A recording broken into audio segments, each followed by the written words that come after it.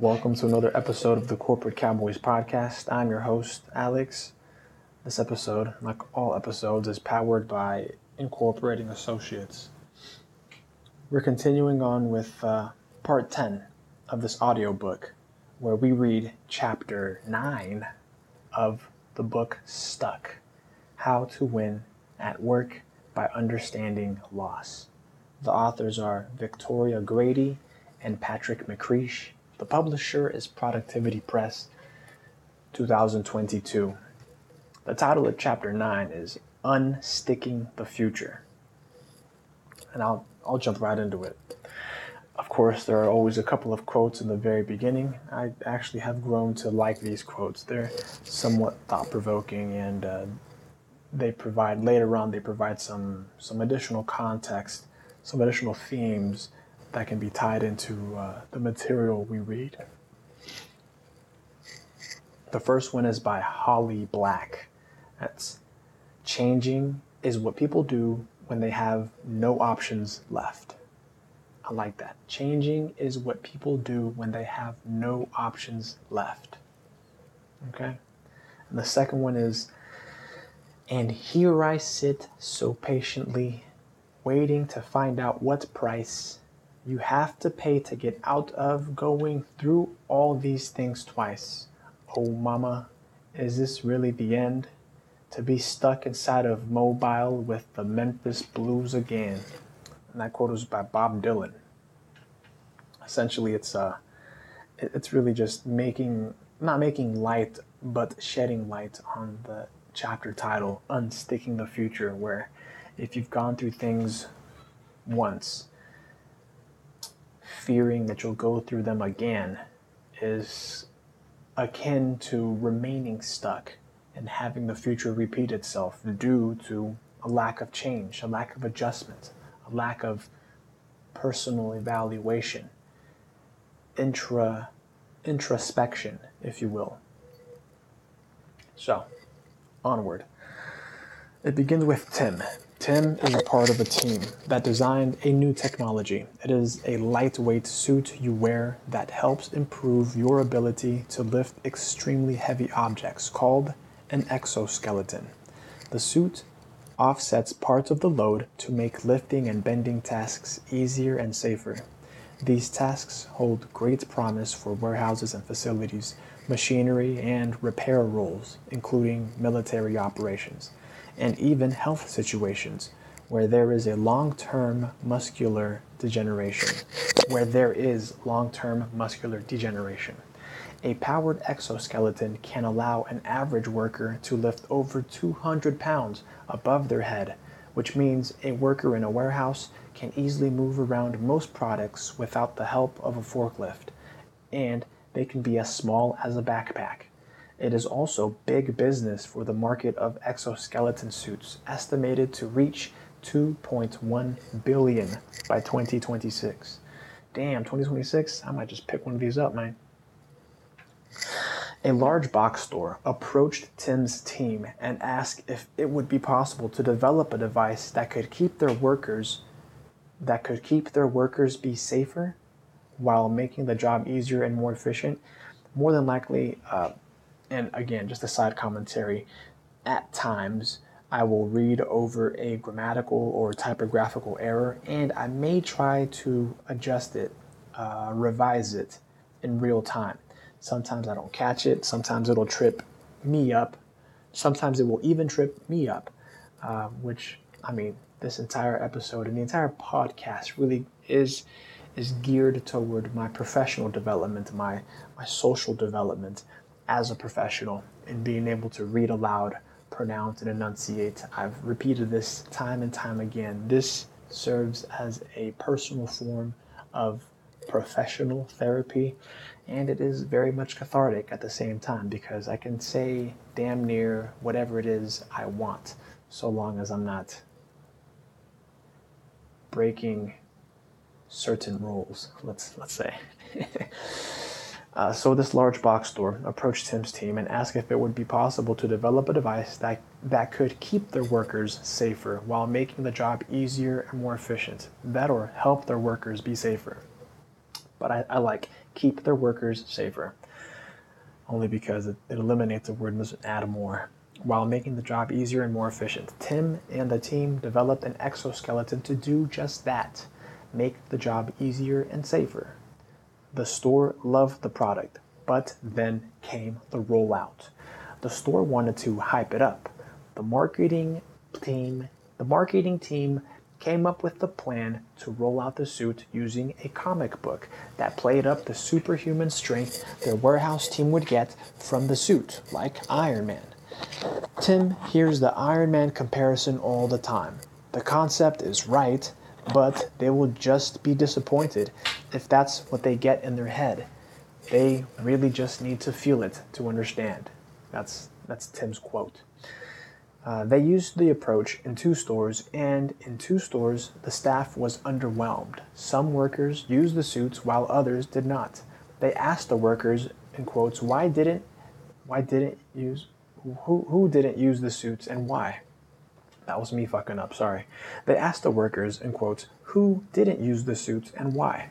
The workers responded that they didn't want to be the center of attention, or that they were, quote unquote, strong enough and did not need, quote unquote, help to do their job. The suits sat unused and the team was disappointed. Then Tim had a different idea. Instead of hyping the suits, what if he undersold the suits? What if he just called them tools that fit like backpacks? Tim explained, if you can wear a backpack, you can use our exoskeleton. Tim tried this approach and it worked. The same workers who were initially reluctant became users by trying out the backpack. Over the next few months, the company changed their entire approach to adoption. Instead of telling people, they showed them. Instead of videos, they put backpacks on the people. No more comic book comparisons.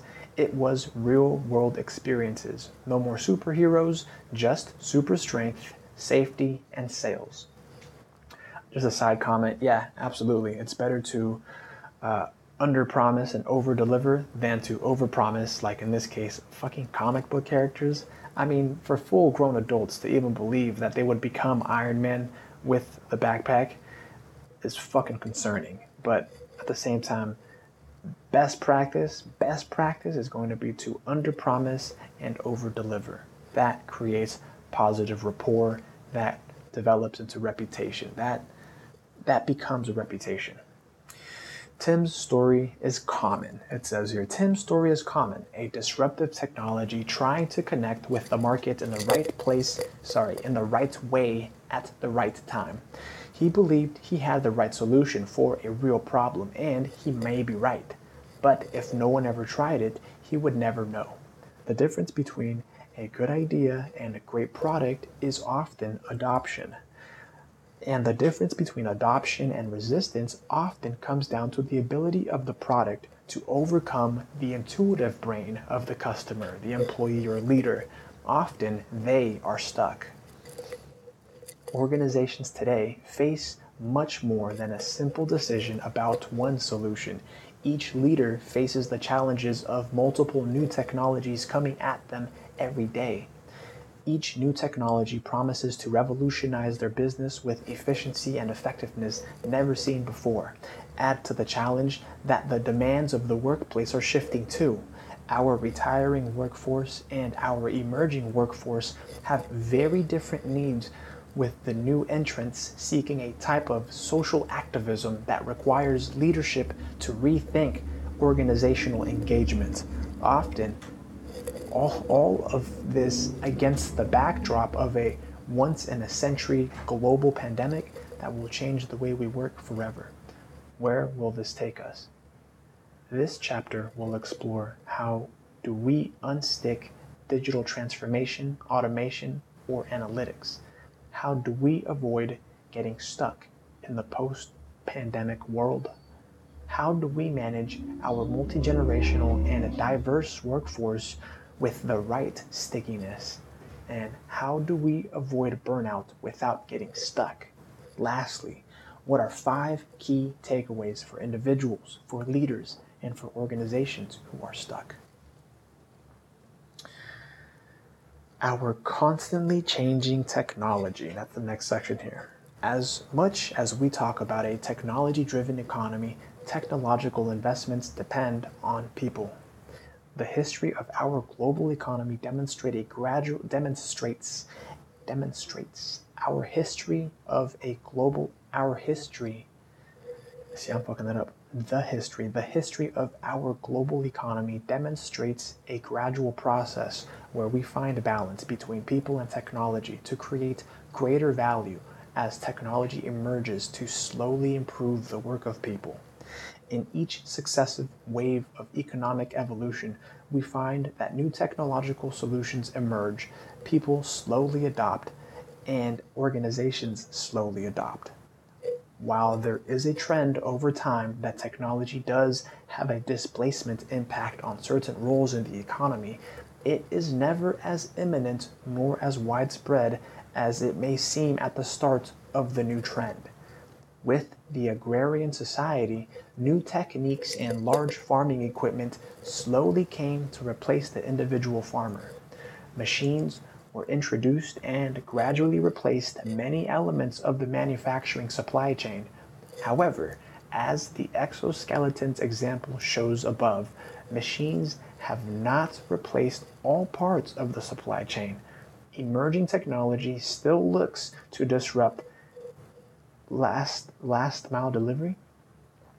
Yeah, I think that's worded right. Emerging technology still looks to disrupt last mile delivery and the stocking of products. Many service jobs like call centers may be digitized over time, but higher order service jobs like doctors and advisors cannot be disrupted, and knowledge economy roles are the natural next step for those workers in the service economy. Now, as we sit in the interaction economy, trends like digital transformation, increased automation, and data analytics again seem to threaten the human's role in economic production. But this change will not happen overnight. It will not be a clean cut to new technology. We will be in a state of transition for some time where humans and new forms of technology will need to collaborate for years to come. However, this transition period of technology and human integration will require humans to adopt and use new forms of technology. Digitally transforming people. That's the next section. Digital transformation is the use of technology to strategically redesign the work of an organization. Often, organizations believe that digital transformation is the purchase of a new software or platform to manage a portion or all of their business, but that is simply not the case. It is a holistic redesign of the business around a solution. Even the most robust platforms today, Salesforce, Workday, SAP, SAP, require significant process changes from the workforce to have a successful implementation. This simple difference in perspective immediately reveals the importance of people in digital transformation. There is simply no way to realize the value of a digital transformation without bringing people along for the journey. Gerald Kane describes this as the technology fallacy. The technology fallacy is the mistaken notion that because business challenges are caused by digital technologies, the solutions are also going to lie in digital technologies. That's in quotes. The fact is that it is the fact is that is what? The fact is that it is your yeah, the fact is that it is your people who will fuel or thwart your digital transformation. And through an extensive research program with surveys of 4,800 executives, managers, and employees around the world over 5 years, Kane found we are not ready. Only 44% of the more than 16,000 respondents in this study confirmed their company is prepared for shifts in technology. The primary reason is that the shift is the technology fallacy. We need people to adopt before we are going to have a fully digital world and our people are not ready for this kind of change. So, most digital transformations will be slow. To be clear, this is not a comment on the value of the solution or even the sales of the platforms. The platforms will sell. Leaders will buy them and try to implement them, but full value and true digital transformation will struggle without a complete understanding of the human side of the equation. Until organizations and leaders recognize the technology fallacy, digital transformation as a people-centered solution, the adoptions of such solutions will struggle.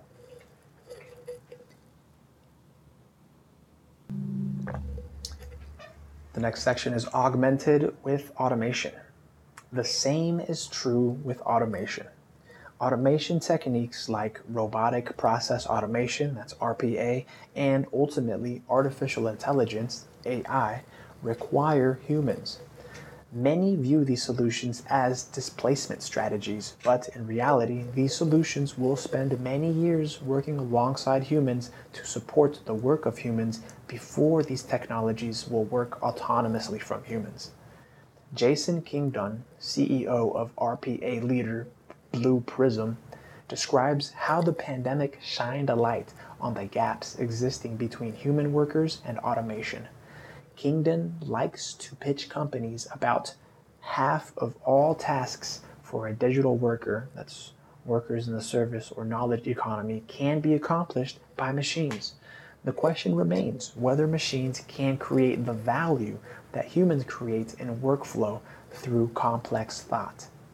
These tasks should not be automated. Instead, automation should support workers in their tasks to be able to do more thinking and problem solving toward more effective complex thought.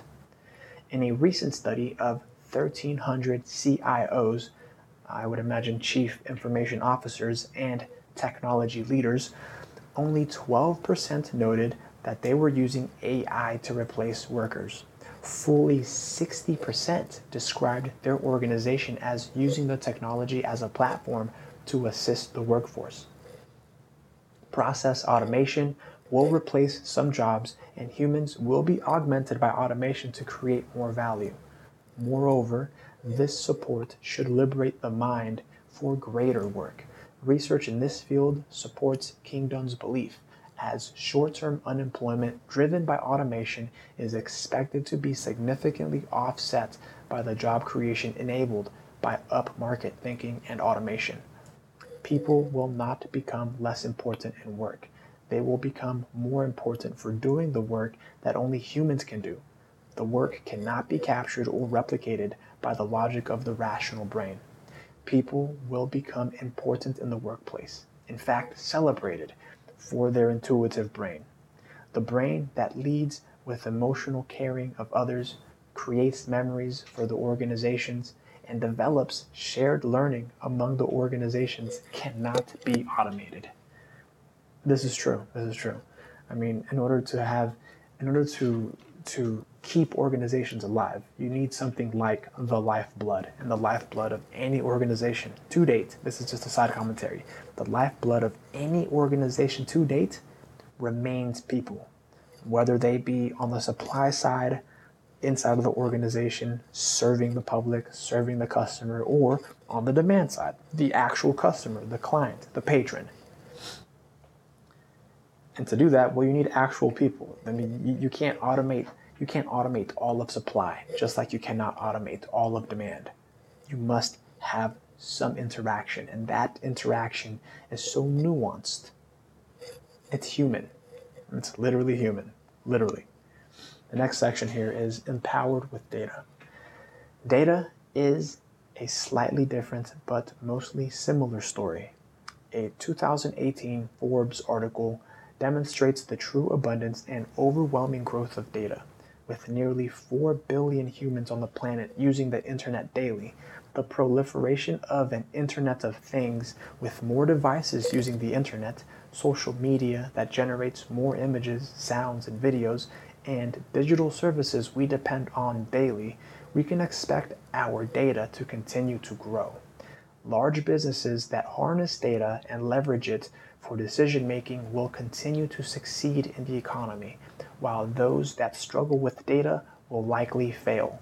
However, despite the understanding for the volume and breadth of data, many organizations struggle with how to use the data.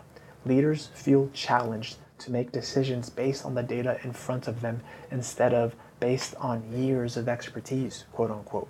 Like Grady, they're talking about Victoria Grady.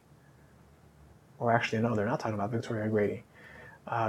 Like Grady, in our opening story from the film Moneyball, many leaders, and they're talking about the opening story from like part 2 of this audiobook. That's chapter 1. Go look at chapter 1. This literally stuck, part 2. Like Grady in our opening story from the film Moneyball, many leaders feel that their industry doesn't work based on data. It works on feel, instinct, gut.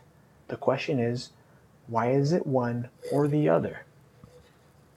In so many organizations, data volume is high and understanding of data is low.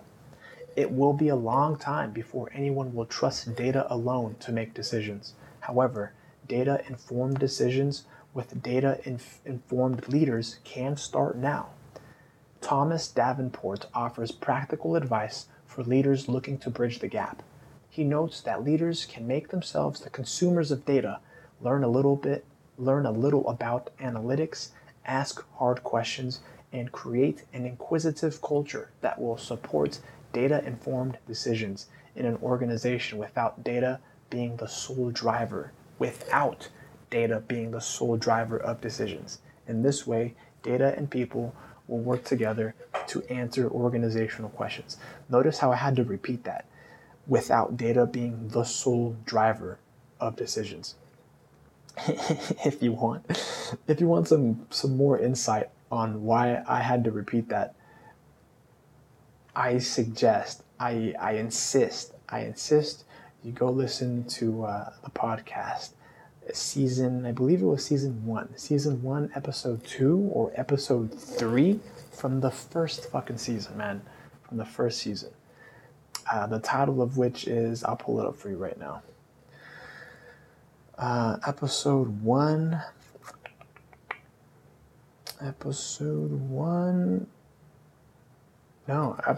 season 1, episode 2.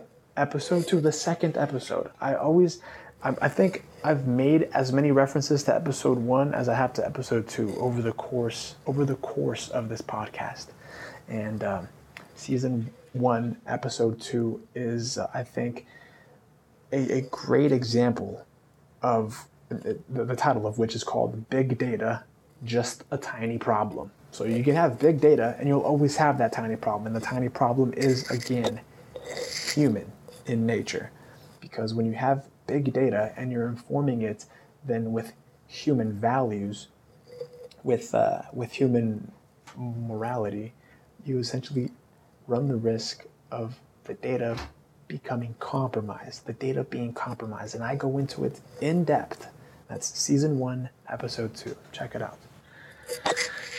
This next section is unsticking technology. Many leading organizations will feel an imperative to invest in digital transformation, automation, and data.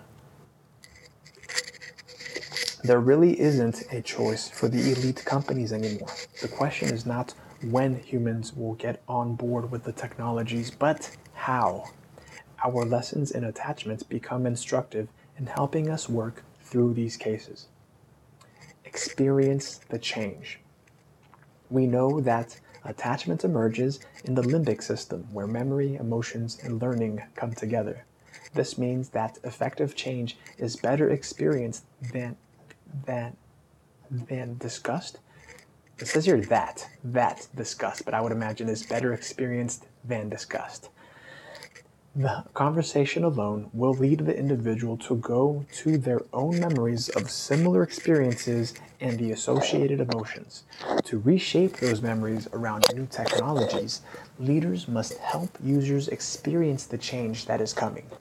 With most technology solutions, this means giving them a type or prototype that they can see. The more tailored, the better. The more advanced, the better. The more the user can see themselves and their work in the solution, the more likely they are willing to use the solution for their own work. The more likely they are to adopt. I fucked up that last sentence. It's really the more likely they will adopt. The more likely they will adopt. The more likely they will adopt. Live in the transition. In all three of these cases, there is a transitional period from the mostly human way of living to the mostly technology-driven future we believe is coming. As a result, we are clearly in a transitional space with relation to technology. While we emphasized the importance of the transitional space for driving change, it is also a critical place for creativity and play. Leaders should encourage their teams to be creative with new technology solutions, to play with new tools, and develop innovative solutions that yield new value for the organization.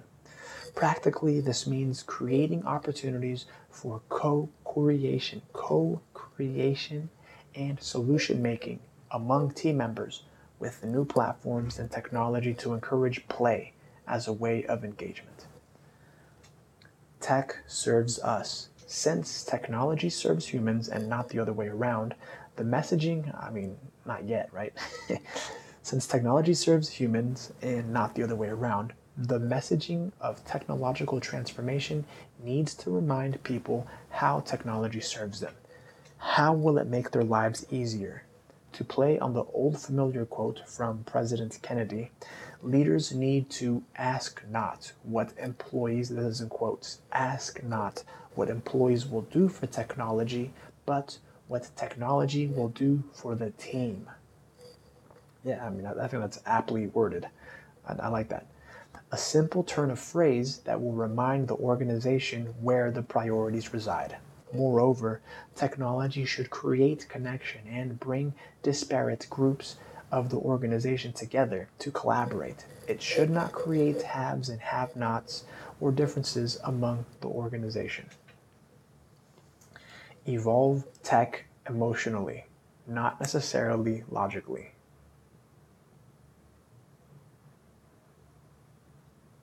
Organizations must move slowly through new technology adoption, up a maturity curve from a known current emotional state through a transition space to a future state. If you're lost on what that sentence just was, up a maturity curve known as the current emotional state through a transition space to a future state. Go look at, I believe it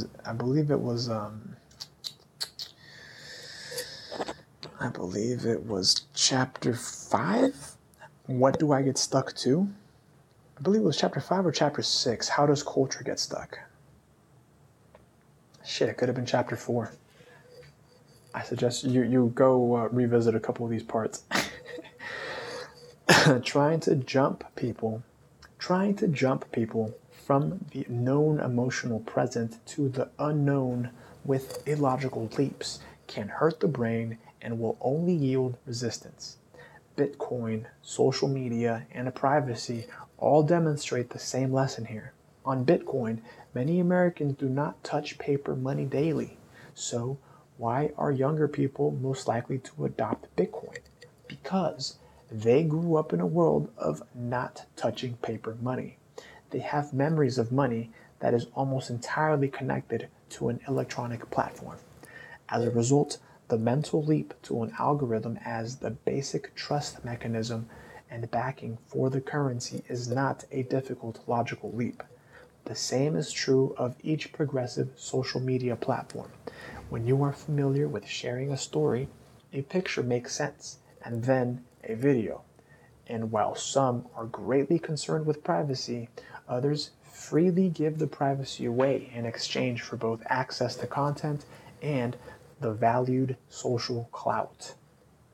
Fucking clout chasers. The brain makes the journey, and if the brain has the memories, emotions, and learning that support the logical next step in advancement, then it is easier to make that step. If not, then an easier form or object may be the safer place for the brain to attach. The next section here is our evolving workplace.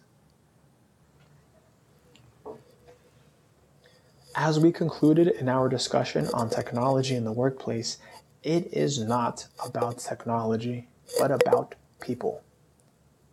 We need to make our organizations more human. So, what's happening with people?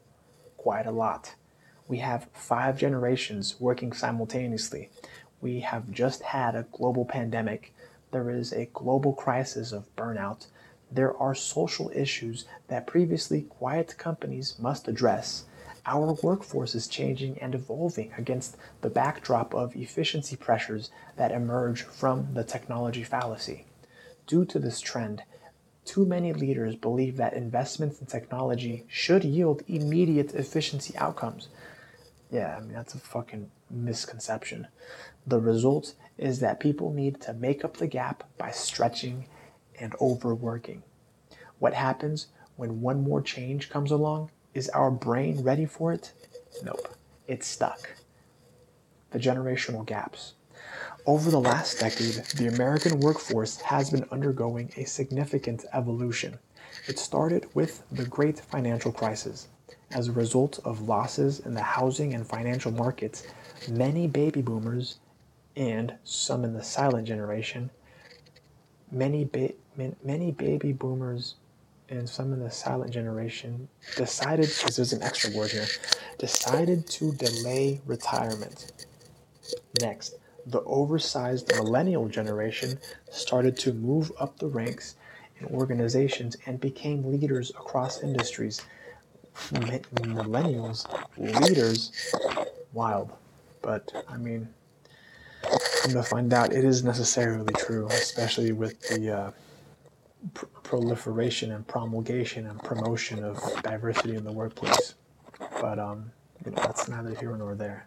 And when you got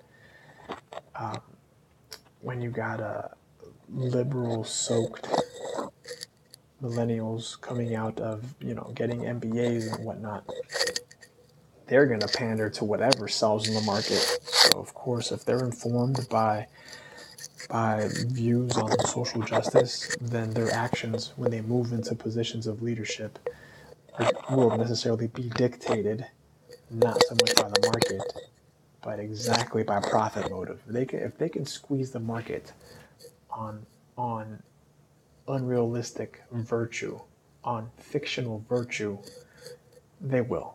They absolutely will.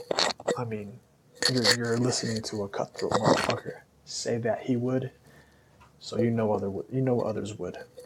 Say that he could. I could, but I choose not to, because at the end of the day, I believe that to be fuckery and not conducive to being a consummate professional. Third, Generation Z started to join the workforce en masse. These trends have collectively led to 5 generations in the workplace and 5 generations governing wealth.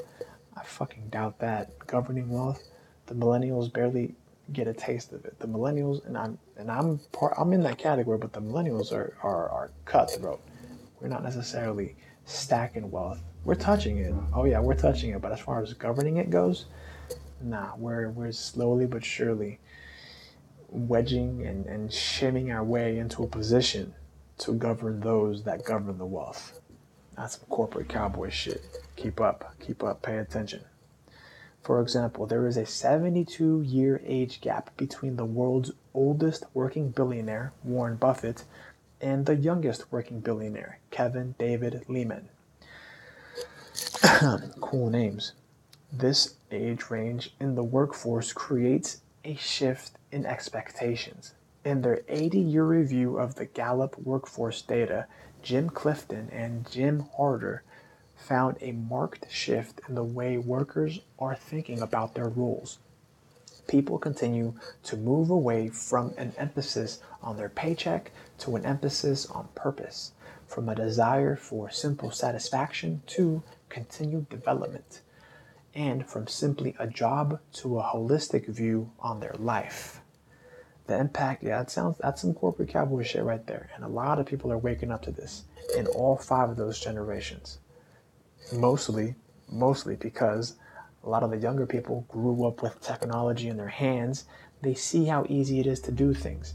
And so these younger people, from like millennials down, maybe even from Generation X down, they're still jockeying for positions to get into positions and negotiate themselves into positions of influence, of power.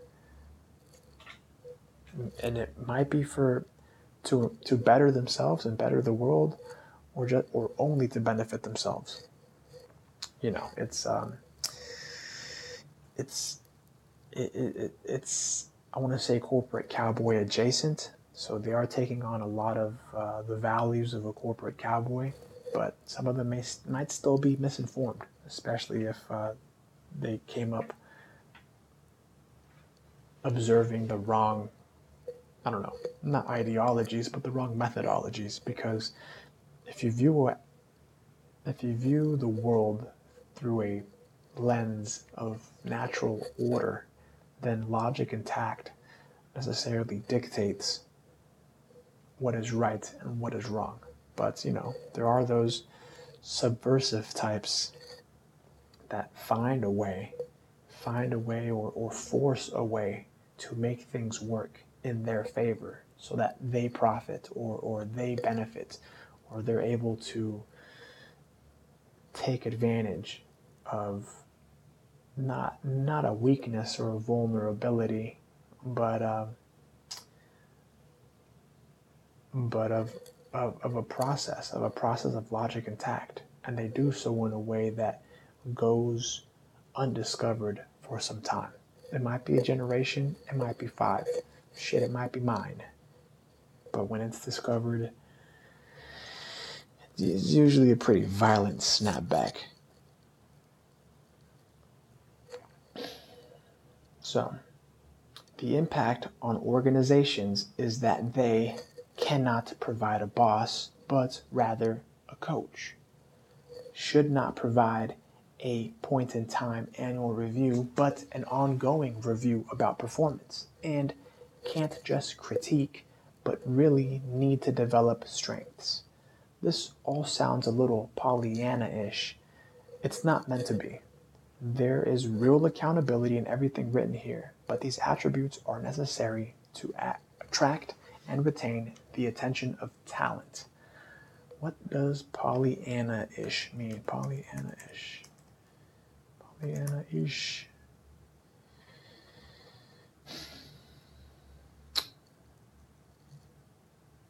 Someone who is unfailingly cheerful, no matter what, can be described as Pollyanna-ish. Pollyanna? Who is Pollyanna?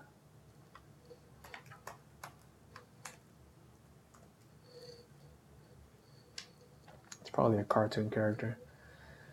Pollyanna is a 1913 novel by American author Eleanor H. Porter, considered a classic of children's literature. The book's success led to Porter's soon writing a sequel, Pollyanna Grows Up. 11 more Pollyanna sequels? God damn. Okay. All right. It's a person characterized by irrepressible optimism and a tendency to find good in everything. I guess it's not a bad thing to be, but I mean, what a funny way to describe somebody. They gotta be classified as fictional. Like somebody can't be optimistic or cheerful always. I mean, it's possible. It's possible, but then it takes a lot of training, a lot of practice to view things in an optimistic light and not be influenced by the emotions of others, not be so readily influenced by the emotions of others. So, if this all sounds a little Pollyanna-ish, it's not meant to be. There is real accountability in everything written here, but these attributes are necessary to attract and retain the attention of talent. The attention of talent is purposeful phrasing because it is not just employment anymore. In the gig economy, employers need to retain the full attention of employees. Prior to the pandemic, it is estimated that 36% of Americans were engaging in gigs, whether these were their primary role or not. We often hear the phrase, "there is no loyalty today." That's an easy quip to use, but what came first? The employee's departure or the organizational pullback in incentives? That's pretty funny. Chicken or the egg? Well, arguably, organizations changed behavior first. With decreases in pensions, then a decrease in 401k contributions, then a move to high deductible insurance, and changes in other benefits, the burden for self-care and long-term self-reliance continues to shift more and more to the employee. What is the incentive for loyalty? There is no incentive for loyalty. That's why you gotta move like a corporate fucking cowboy, an independent contractor, a gunner for money. Gunner for money. A gunner for fucking money. You want to create value. You want to make money, not take money. Make it.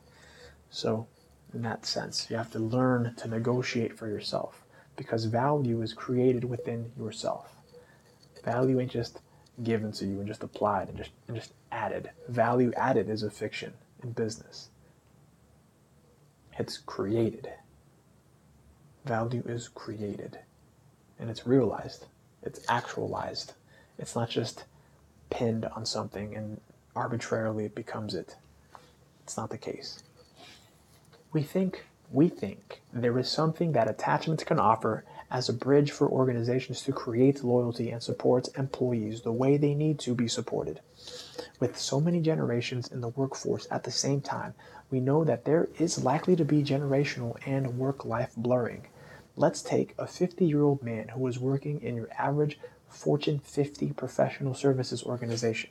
He is well educated with a living father and 2 children who have both recently finished college. In his role at work, it is possible he may observe employees who start to look like his children and superiors who look like his father. It is hard enough for him to manage the stress of balancing the multiple roles at work and at home. Now he must think about balancing his emotional barriers to treat these groups differently. Could he slip and treat an employee with the same candor he might one of her children? Could he slip? Okay, all right. Now let me just rant for a little bit right here because this is the fucking problem. This is the fucking problem with I don't know, gender studies and just social justice, social justice missions in fucking academia. This sentence right here is the epitome of what's fucking wrong. And I've seen this. I've seen this in textbooks, academic journals, from undergrad through law school. This right here, this question, it says, could he slip and treat an employee with the same candor he might one of her children? So they fuck up the gender.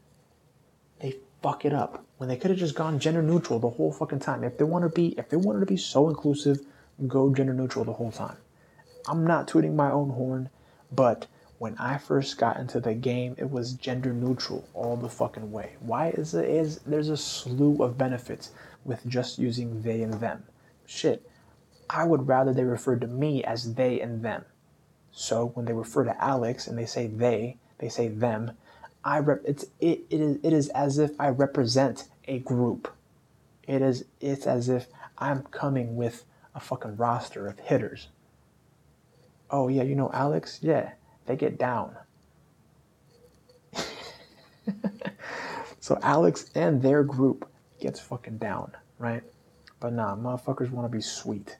Look at this. Could he slip and treat an employee with the same candor he might treat one of her children? Get the fuck out of here. Could he lose patience with his father and bring that to a superior at work? Of course, no one could fault him because, as we learned in Chapter 2, the intuitive brain is seeking analogs or mental models to make our life easier. Sometimes these emotions can be misaligned to the people and situations around us. Organizations can help in this process by rethinking developmental paths for people at different points of their career. First, organizations can create rules that simply reduce stress and the level of engagement for those being squeezed by parenthood and parents at the same time. This is a practical matter. Second, there can be a conscious decoupling of the emotional tracks that are likely to lead to unhealthy analogs such as parent-child mentorship relationships. Another way of discovering these challenges is through something like the Attachment Styles Index with the LMX. That's in Chapter 8, by the way, if you're interested. Go look at Part 9 of the audio book. Get acquainted with the Attachment Styles Index with the LMX, where leaders can identify how to best align with followers. Third, there is a need to continue to educate workers on their emotional needs in the workplace and how to develop emotional awareness. Often branded as wellness groups, often branded as wellness programs, these solutions provide a better connection between employees and the intuitive brain that makes them more creative thinkers, more efficient employees, and more effective leaders. COVID and the workplace of the future. The global impact of COVID-19 is still stunning. I think what's still stunning is, the manipulation of statistics, but the entire situation has created uncertainty, confusion, and loss. Yeah, my comment stands. Many struggle with health issues and the unimaginable loss of loved ones. Others have suffered the loss of their previously secure workplace swiftly disappearing into thin air. Over 48 million American workers were suddenly forced to work from home, and these were the lucky ones. All these situations created a sense of loss. At the time this book is being finished, it is an open question whether the post-pandemic workplace will quote-unquote return to normal. Most articles suggest it will not, and they are probably right. Prior to the COVID-19 pandemic, only 7% of workers in the United States had a flexible workplace benefit or telework. Telework, telework, telework, telework. However, the trend toward remote work was on the rise, with the remote workforce growing by 159% between 2005 and 2017. During the height of the pandemic, a staggering 42% of the total U.S. workforce was working from home full-time. Many workers asked to maintain the role of remote worker in a post-pandemic period. Many employers looking to reduce their facility footprint would be content to oblige. The question we pose is, what is the organizational implication of such a decision? First, there is the challenge of culture. Whether it is culture creation, acculturation, or culture maintenance, there is no doubt that it is harder to build and sustain a culture in a remote setting. As we noted previously, culture is the unseen, not the visible. So building that unseen behavior can be even harder when it cannot be casually observed. Additionally, we have emphasized the importance of emotion and memory. Despite some wonderful efforts, memories developed on screen are simply not the same as memories developed in person. The shared emotion is not the same, and it leads to culture and behavior being stored differently by our brains. A memory is a combination of the full sensory experience held together. That's time, place, people, sight, sound, smell, and conversation. If many of these elements are the same as in your home, except what? If many of these elements are the same as in your home except for the person's face on screen and the conversation, how do you create the same kind of shared memory? How do you create an organizational culture? Second, there is the issue of teaching new employees. While many current employees adapted well during the pandemic, many, not all, organizational thinking about a long-term remote workforce will need to solve for onboarding remotely. I think that's a fucking piece of cake, especially, and I'm a millennial, you feel me? And it wasn't that hard for me at all to transition from working at home to working in person to working at home to working in person. It could be because the way I'm wired, I'm just wired differently. And for some people, I don't know, they say that the pandemic ruined their social skills. I mean, unless you are one of those people who did nothing else except fucking watch Netflix and beat it to to porn, right? Or eat junk food and just become a fucking recluse, a hermit, a beached whale in your at your place. I don't see why you wouldn't be working on developing yourself professionally. Would you think the pandemic was going to last forever? Even if the pandemic lasted forever and we were in the fucking apocalypse, you still need social skills. You still have to conduct yourself professionally. What are you just going to come out from your fucking cave, a rundown, raggedy looking bitch? You'd get taken. First step, you come out the door, man, looking soft as fuck. Get scooped up by wolves. I don't know why I was ranting. Second, there is the issue of teaching new employees. While many current employees adapted well during the pandemic, many, not all, that's true, organizational thinking about a long-term remote workforce will need to solve for onboarding remotely. This is a different challenge. A lot of independent, I don't know, just another side commentary, a lot of independent contractors already work remotely. You feel me? We're a different breed because we're not being onboarded, right? Granted, we're not employees either, but we just know how to move from organization to organization.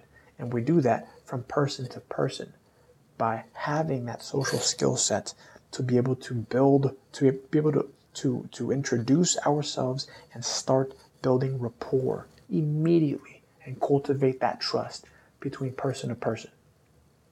So this is a different challenge. This is a different challenge. Much of our service and knowledge economy depends on learning through an apprenticeship model that is not easy to replicate remotely. In fact, it may be impossible to replicate remotely. Casual questions get lost. There is no water cooler, and there is no learning by osmosis that happens from the casually overheard conversation. It sounds like a fucking boomer wrote this paragraph right here. It's sounding really fucking depressing. The absence of learning that happens in a shared space will be a challenge for many to overcome. Sure. Third, there is the issue of work-life balance. We still do not know which way this balance goes in the post-COVID world. Some have suggested that productivity increased for those working from home during the pandemic. Others have said they felt more stress at home. Some said they were able to have more balance. The truth is we just don't know yet how this impacts us. But we do know from attachment studies that there is an important transition period in all things, and that working from home does remove that transition period between two important parts of our life. What many people dismiss as the commute is a downtime to separate work from the rest of life. And for many people, it is necessary to stop thinking about their work and be ready to engage with the rest of their life. What happens when the rest of their life is one room or just 10 feet away? Many articles agree that the most likely workplace of the future will be a hybrid work environment. This will lead to more time at home for those who want it, with available workspace for those seeking the space. Given what we have discussed in this book about attachment styles, we know some will seek the space based on their need for social attachments. Given what we have written about culture, certain organizations will breed a desirable space for people to come and work. Given what we know about attachment in general, we believe that most will learn more effectively in person. But all of this will have to play out over the next few years or decades as we all form new ways of working and learning together in our new, less formal normal.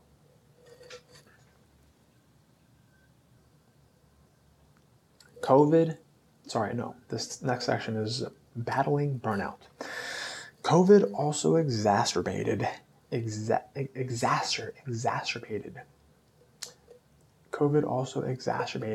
organizational challenge that was already brewing: burnout. In 2003, the National Library of Medicine indexed 307 articles with the term burnout, which grew to 560 articles in 2009 and 2,137 articles in 2019. In 2019, the World Health Organization classified burnout as a disease, and in 2022 will refer to burnout as an occupational syndrome. Even prior to the pandemic, some of the worst symptoms of burnout were in the healthcare industry, where long shifts were the norm for upcoming residents. Stephen Stephen Stephen Trzeciak Stephen Trzeciak found that burnout among doctors not only leads to a decline in good decision making, but a decline in compassion for patients. Yeah, I mean, I can tell you that. Moreover, there is a real financial cost to burnout. I could tell you the solution to burnout right now, but you ain't gonna like it. It's gonna sound rather socialistic. So I'd rather you become a fucking corporate cowboy and negotiate for a fair share of that financial cost instead of saying, oh, the entire financial cost of burnout ought to be redistributed. The fuck out of here. As employees struggle, they disengage, which leads to a reduction in value for their salary of an average of 34%. Furthermore, as many as half of these employees will attrite, which has an additional cost in replacement of labor. There is also the healthcare cost, which is estimated between $125 and $190 billion a year in the United States alone. COVID made this all worse.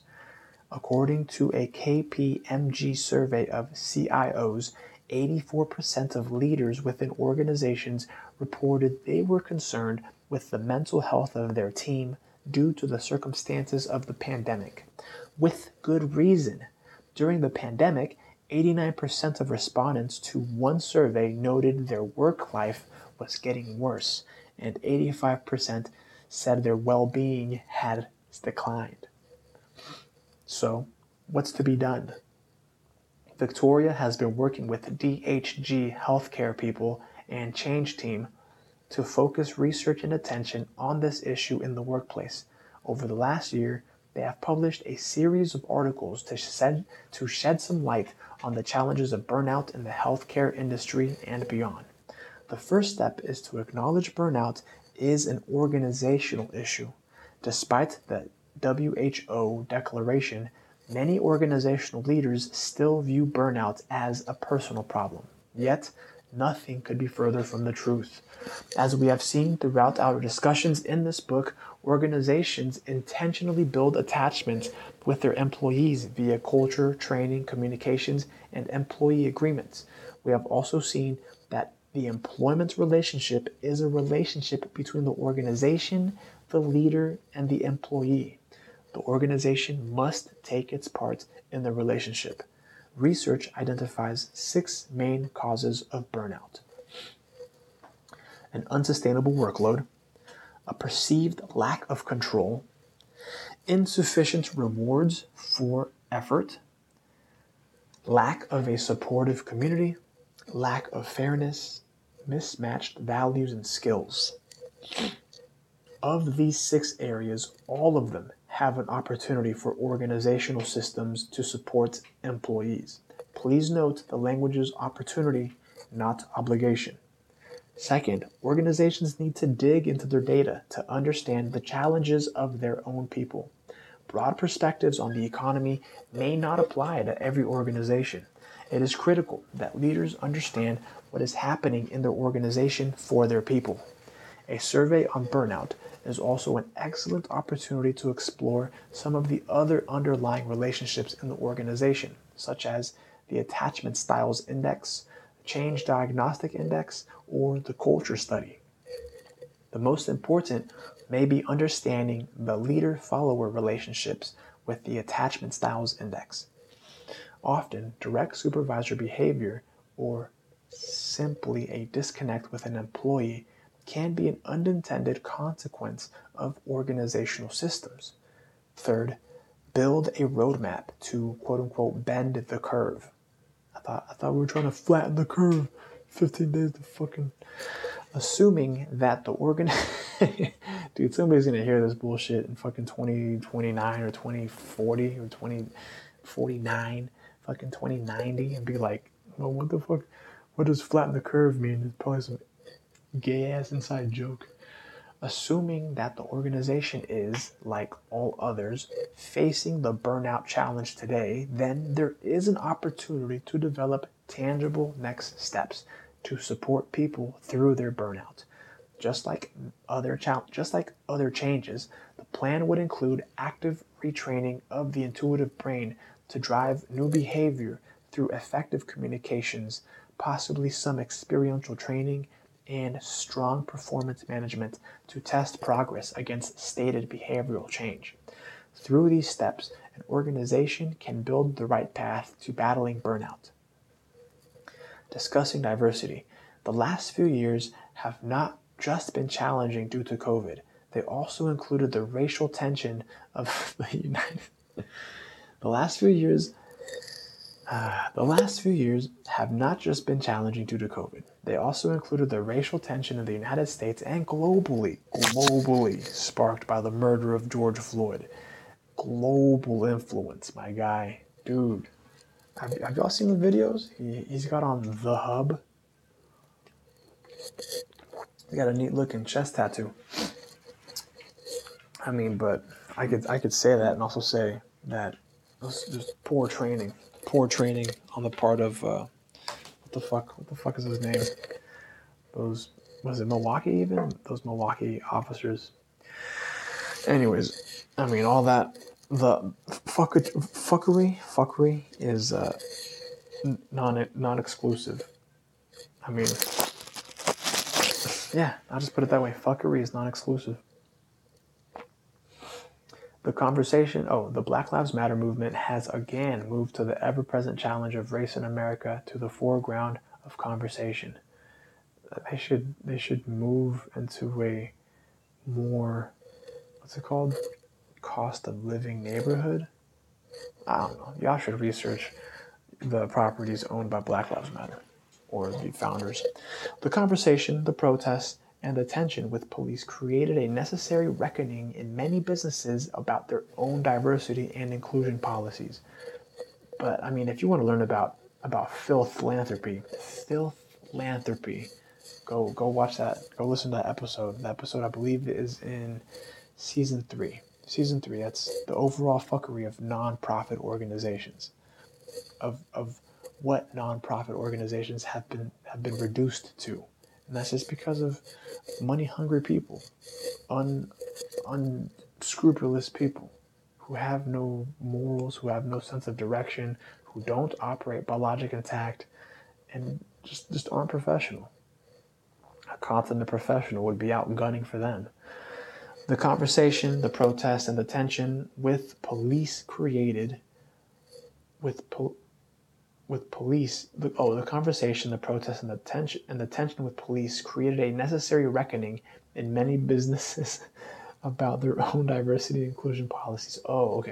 About their own diversity and inclusion policies. I thought just a reckoning in many businesses, given the mostly peaceful protest. But actually, it's true as far as policy and inclusion goes, because many businesses had to resort to posting up signs like, please don't burn down my shit because, this is black owned or this is minority owned. I can't believe they had to resort to that. I mean, given that it was mostly peaceful, they really had to put signs up. Something ain't adding up. Why would they put signs up if it was quote unquote mostly peaceful? Many organizations opted to go beyond the stance of a diverse workforce toward an anti-racist society. Ooh. The decision to support Black Lives Matter to become an anti-racist organization, or to support a host of other social activist policies requires its own organizational reckoning. Dude, why is it, and you'll find this now, if you're listening to this and you're younger, you'll find this coming up through undergrad, coming up through graduate school.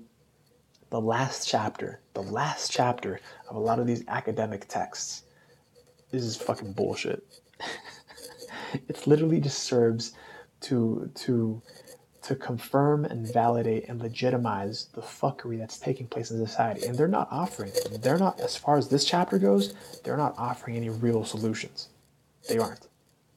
They're just saying that they're probably going to say, oh, these attachment styles also have an impact as far as race and socioeconomic status, and those can't be changed but have to be addressed. I mean, come on, bro. Like that's cabining people. That's cabining individuals into tiers, into classes, into echelons, and essentially saying that they can only move as far as their echelon ranges, as far as their tier or their class allows. That's like cementing the idea of classes without actually saying it. That's, I don't know. I mean, some folks want to be the victim. Some folks want to play the victim, and then you got what's it called? Hucksters? Is it a huckster? Is it a huckster I'm thinking of? What is a huckster? Definition of huckster.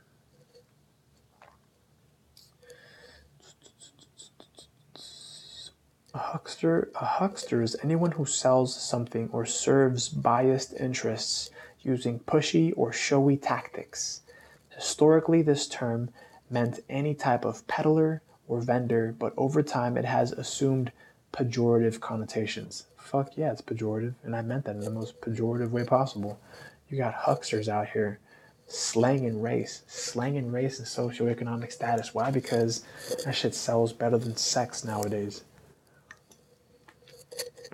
The only thing that sells better is just too high priced and taboo is violence. But, I'm not going to go there. Wilkins discovered a powerful link. Oh, hold up. The decision to support Black Lives Matter. We have been working with Thais Wilkins to explore the connection between these corporate decisions on the Black Lives Matter movement and attachment. Wilkins discovered a powerful link between the two. Oh, tell us more, Wilkins. She noticed that often employees believe a new conversation around race is akin to breaking the psychological contract we discussed in Chapter 5. That's Part 6 of the audiobook. Go look at it. Go read it. However, this may be a necessary break to advance the organization toward new social objectives the leadership wants to pursue. The leadership wants to pursue, even if it's not conducive socially to the organization at large or to society. If the leadership, quote unquote, parentheses, leadership wants to pursue. However you want to frame that, right? Because there could be a leadership with triple crosses around it, a leadership with triple moons and stars around it. First, we know that they're just unprofessional fucks. They're subverting the organization that they're, quote unquote, leading for their own benefit, for their own, I don't know, moral virtuehood, for their own moral victimhood. First, we know, for their own sense of being a hero, when really they're just like fucking Ralph from The Simpsons. I'm helping. Fucking bitch ass. First, we know that discussions of race elicit emotional responses. As a result, many organizations avoid the conversation altogether. However, honestly, I think that's the best. If they avoid the conversation altogether, that's fine.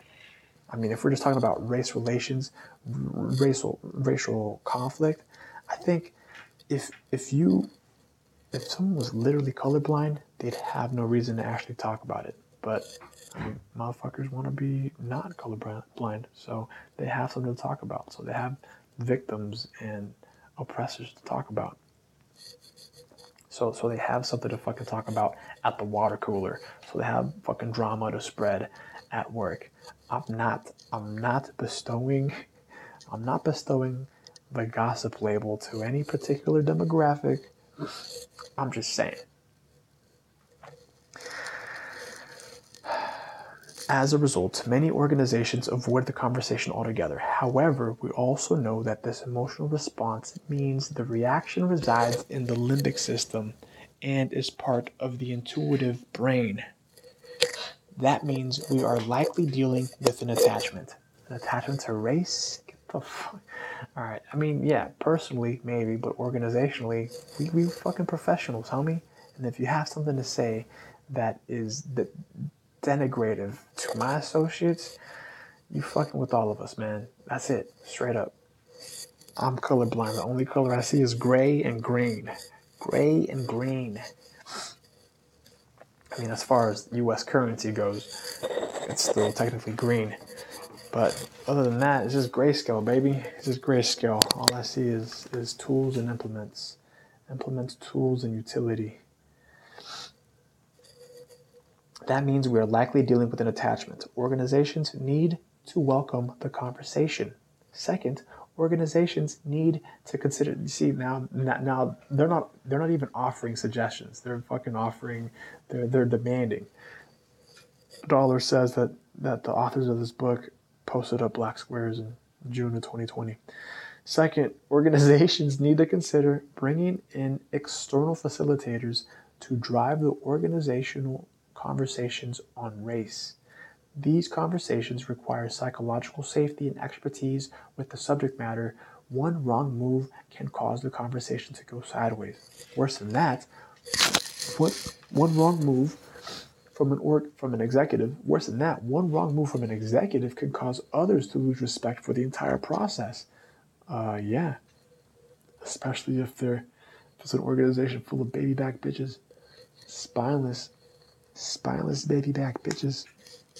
Third, since we know this topic hits on attachments, we need to dig deeper, to dig past the initial layer of attachments and mental models to an additional layer of mentals models. It says here mental models where common ground can be found. Ooh.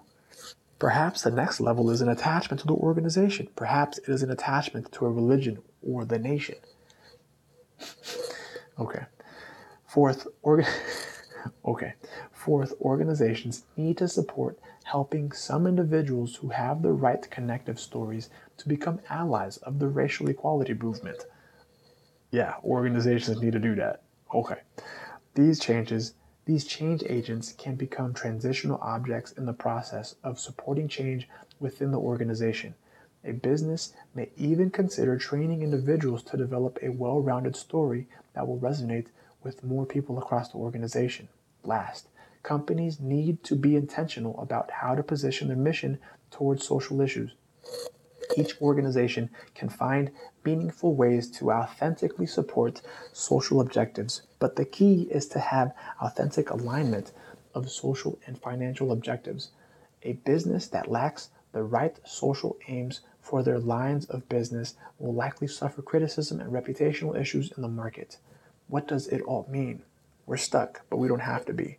The purpose of this book was to bring together the lessons of research on the brain and attachment to help you understand how you can help yourself as an individual and leader and your organization. To that end, here are the top 5 lessons we think you should take away from this book for individuals, for leaders, and for organizations.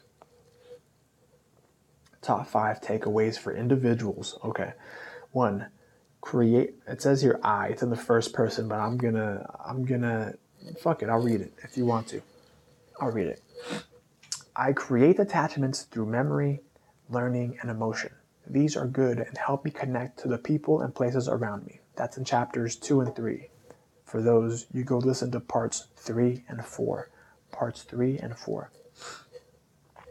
Number 2, when I lose something, whether it's tangible or abstract, it may cause a sense of loss.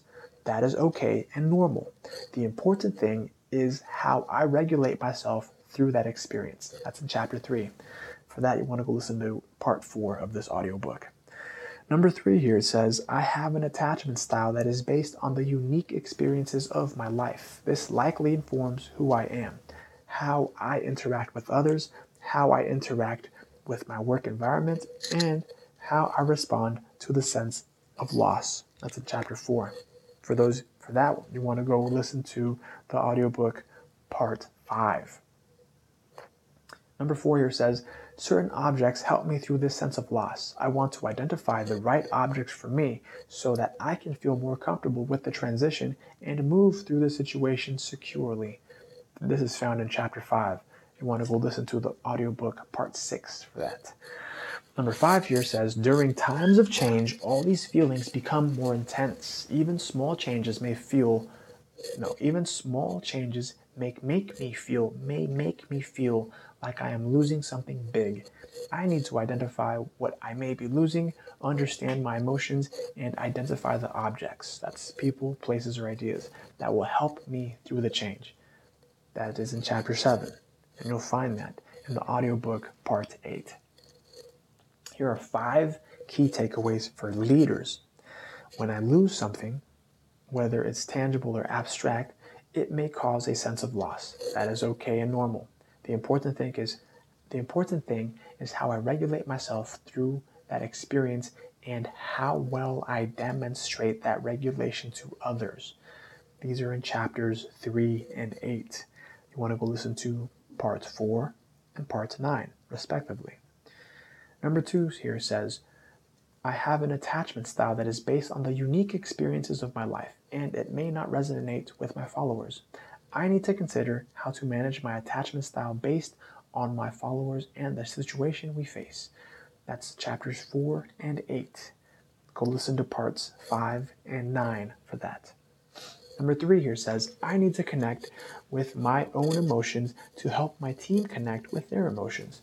This will help me construct shared experiences for my team and build the right visuals or stories to communicate how we will collectively address challenges as a group. That's in chapter 8. Go listen to part 9 for this. I need to develop transitional objects when we are going through a change that will help our team move from the current state to a future state, and acknowledge I might not be one of them. You'll find that in chapters 5 and chapters 8. Go listen to part 6 and part 9. I need to set the stage with the connection to our mission, then encourage different types of communication, that's visual and verbal, different types of collaboration, that's virtual and in person, different types of co-creation, that's playful and formal, and diverse thinking to speak to our broad workforce and the challenges ahead. You'll find those in chapters 7, 8, and 9. So in the audiobook, that'll be parts 8, 9, and 10, respectively. 5 key takeaways for organizations. Leverage unique assessments that account for the lessons of attachment, including the Attachment Styles Index, the Change Diagnostic Index, and the Culture Study. Those are in chapters 4,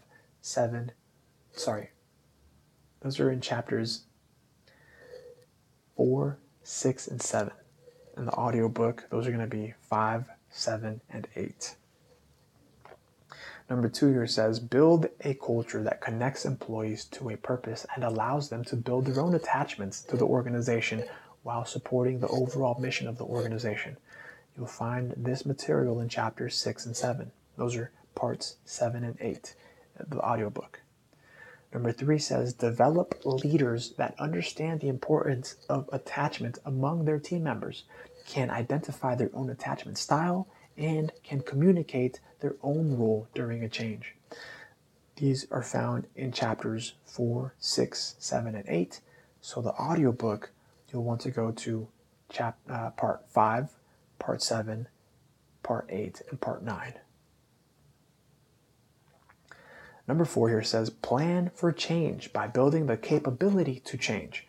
Rethink training, communications, and performance management, and aligning transitional objects to support your people through the many changes ahead. This is in chapter 8. For that, you want to go to part 9 of the audiobook. Number 5 here says, own the future by organizing around the way the brain works now to account for shifts in demographics, expectations, and economic trends that will change the workplace tomorrow. These are in chapters 8 and 9. So we want to listen to audiobook part 9 and 10. Attachment behavior is an instinctual response that begins in our earliest days of life and impacts how we connect and interact with the world around us. Attachment can be positive. It can create strong cohesion among workers, help build a productive culture, and make people excited to come to work. When those objects are taken away or are no longer available, then people can feel a real and acute sense of loss. This loss can profoundly impact the ability of the individuals to complete daily work tasks and impact the productivity of organizations. Understanding attachment is a powerful tool for leaders and organizations. It can help us create the right kind of work environment for our employees, create an effective culture, and create a stickiness within the organization. We do this with a combination of memory, emotions, and learning via the brain that combines with the positive experiences our employees have from the past. The trick is to create a stickiness without letting employees get stuck. We know the only certainty is that we will change some aspect of the organization they have come to appreciate. We are all on a journey, whether it is a new strategy, a new leader, a new process, or new technology. Something will cause a shift in the workplace that will make us change, and when it happens, we need to take the time to remember that we helped the brain attach to the previous strategy, leader, process, or technology, and now we need to help undo it. We need to help it become unstuck. We also need to remember that on this journey is our human brain that developed just a few thousand years ago. Unlike our advances in technology, it does not develop on Moore's law. The brain evolves more slowly, more generationally, perhaps even glacially. We must remember that on this journey, our society is the hare blasting forward, but our brain is the tortoise still plodding along. We may want to run with the hare, but when leading organizations, we move with the tortoise. Our leaders, our people, and our brains are all necessary for the journey. Are we ready, or are we likely to get stuck? And now for some practical exercises. The first one here is to connecting with technology. As we discussed above, technology can have a very strong role in supporting connectivity, and it can have a role in creating silos. Too often, as new technologies are deployed, people feel the disconnection before the connection. The purpose of this exercise is to find the connection in the technology. This exercise can easily be done as a group exercise. Damn, and this sounds like a pretty good exercise too. Why do they have to stick the best exercise after some fucking retarded ass social justice message? Don't get me wrong, I'm for social justice, but the fucking messaging, the marketing, the promotion, fucking literally retarding society. It's literally retarding progress. But I guess that's another episode. Think of a number one here says the first step is think of a technology in the organization. Number two, describe/write down the purpose of the technology. You can write these down, by the way. That's why I slowed down my reading so you can write these down. Number three, write/describe how the organization would complete the same purpose without the technology. I'll repeat that again because I messed it up. Now, describe/write down how the organization would complete the same purpose without the technology. Number four, think about the following questions. The first bullet here is, would there be more or less communication without the technology? A sub-bullet says, if more, why? Another sub-bullet says, if less, why? Second point here, would more communication be a good thing for this process or a bad thing? A sub-point says, if good, how could the current technology increase communication? If bad, how could the current technology decrease communication? The third bullet point here says, does the technology make you do more work than you would have to do without it? The subpoint says, if yes, is there a logical reason for this? Another subpoint says, if no, good.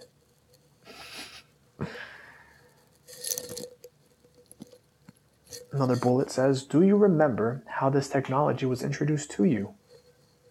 Subpoint to that says, how did you feel about it at the time? Another subpoint says, how do you feel about it now?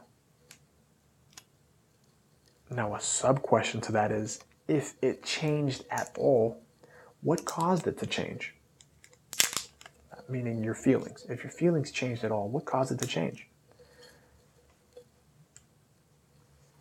And another sub-point to that one is, if it is the same, what might cause it to change? Next, we reflect.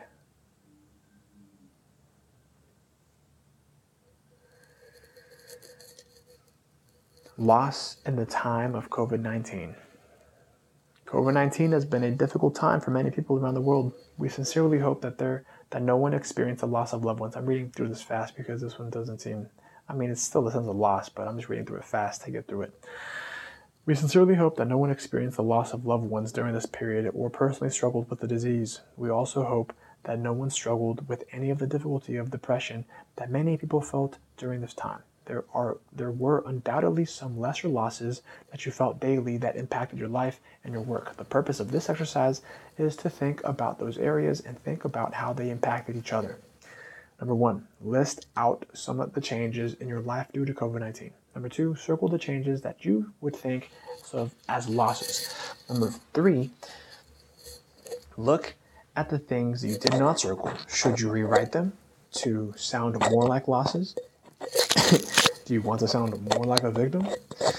Number 4, label the losses as either work or life. Okay. Number 5, look at the list. Take the top 3 work losses and list them on the right-hand side of the page. List the top 3 life losses on the left-hand side of the page. Number 7, I'm not even numbering them off anymore.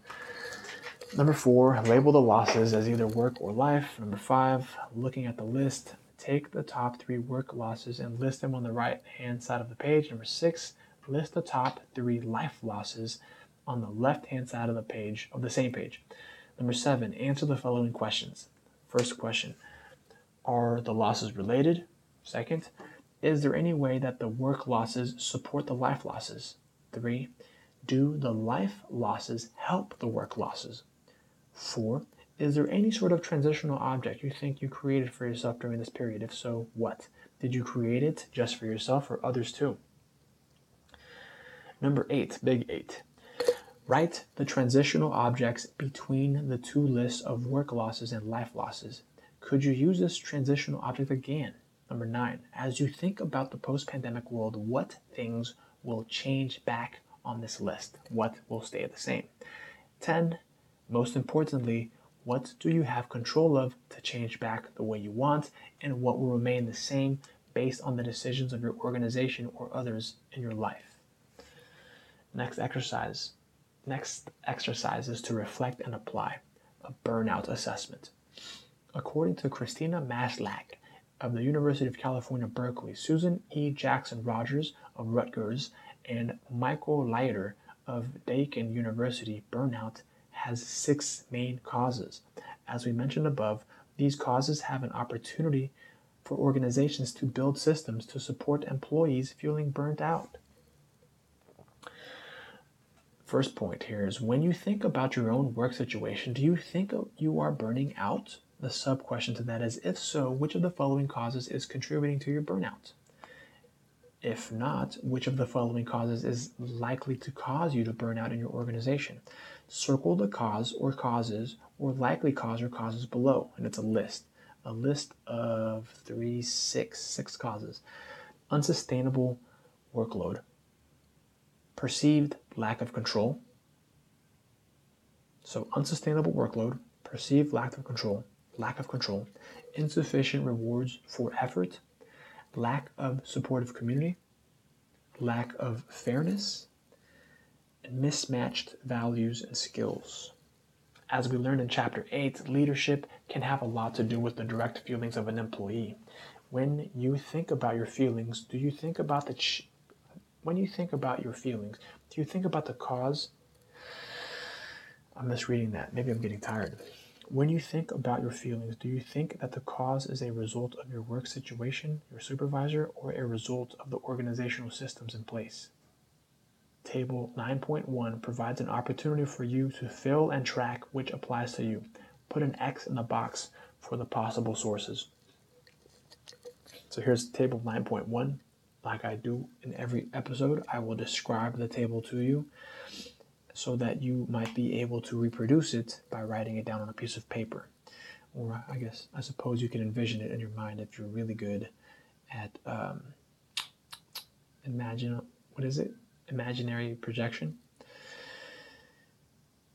The table is called the burnout self-assessment and is necessarily not a matrix, but a table of sorts, with the top row listing 3 instances where it's your situation, your supervisor behavior, and your organizational systems. On the left-hand column, it's those 6 causes of burnout.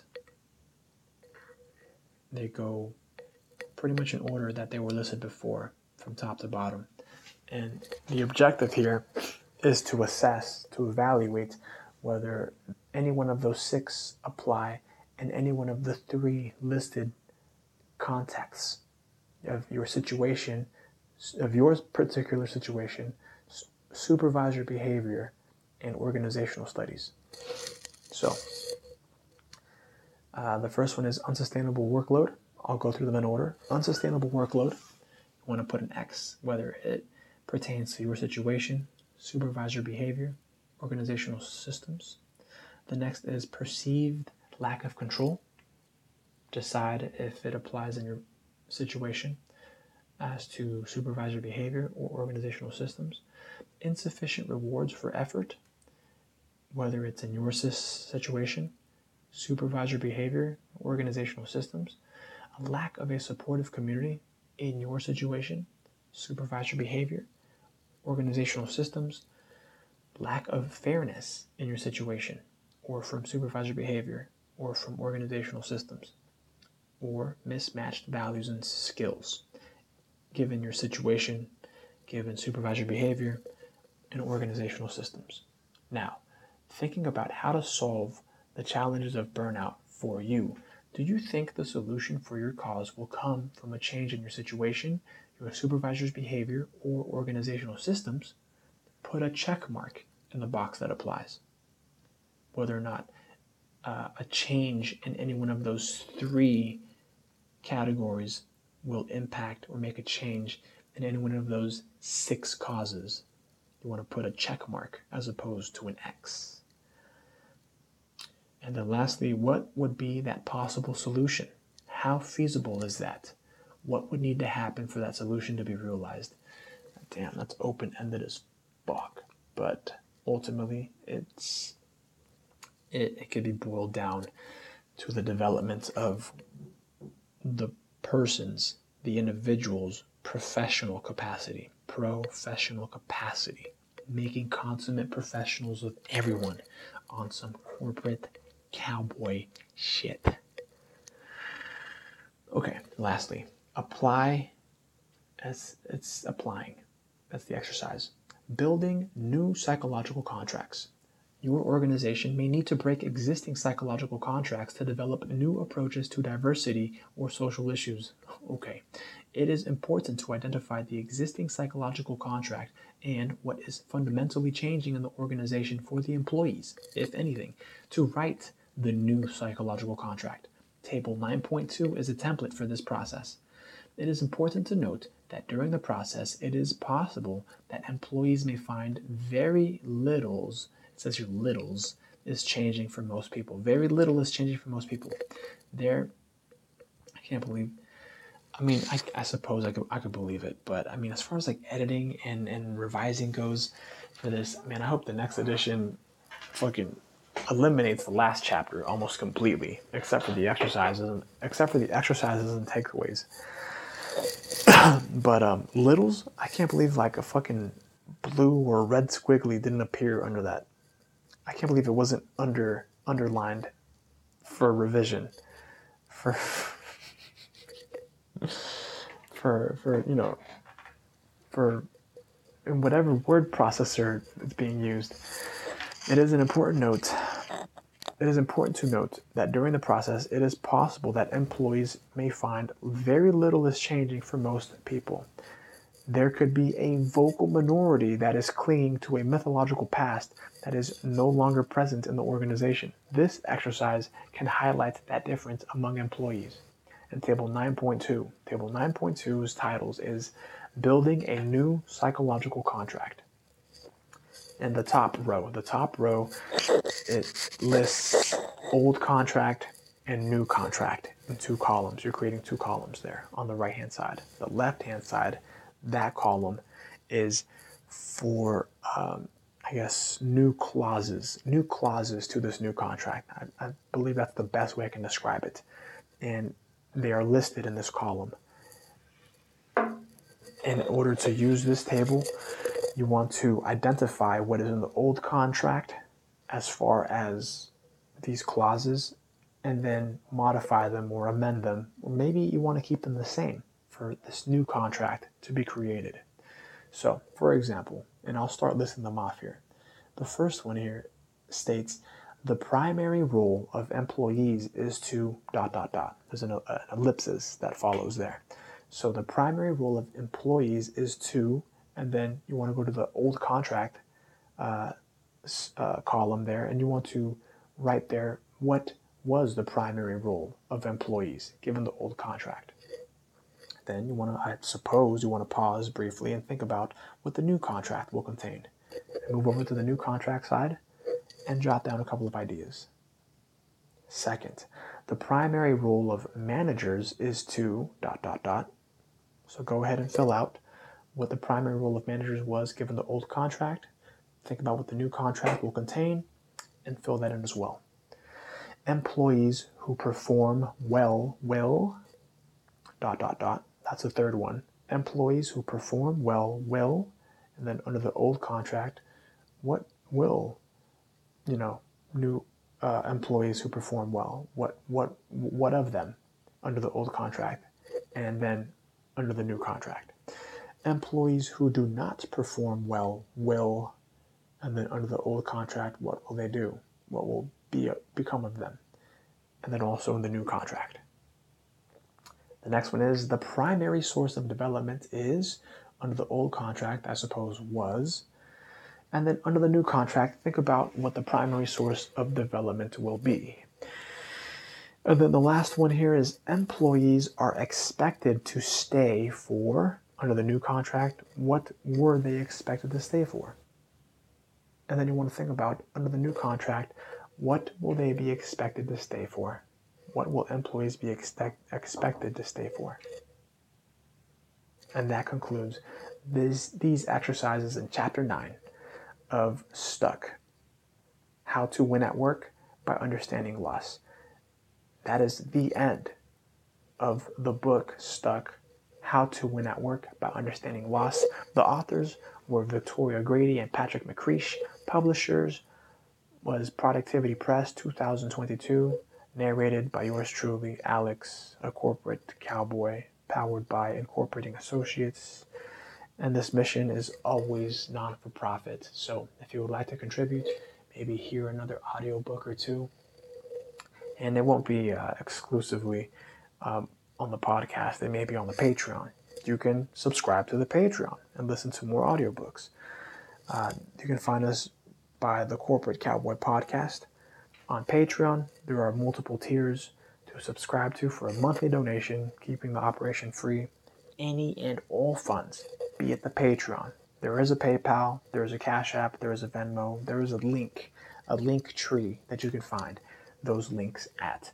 Any donations that come in will go to business expenses and legal fees in order to keep this operation non-for-profit, and as we form our own legal entities and get the ball rolling to be able to provide tax deductions for those generous donors, and also do some other nonprofit work, let's call it, for the sake of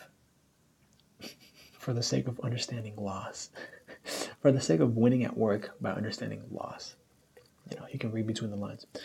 But until then, until next time, have yourselves a great rest of your day, your morning, your afternoon, your night, your week, your year.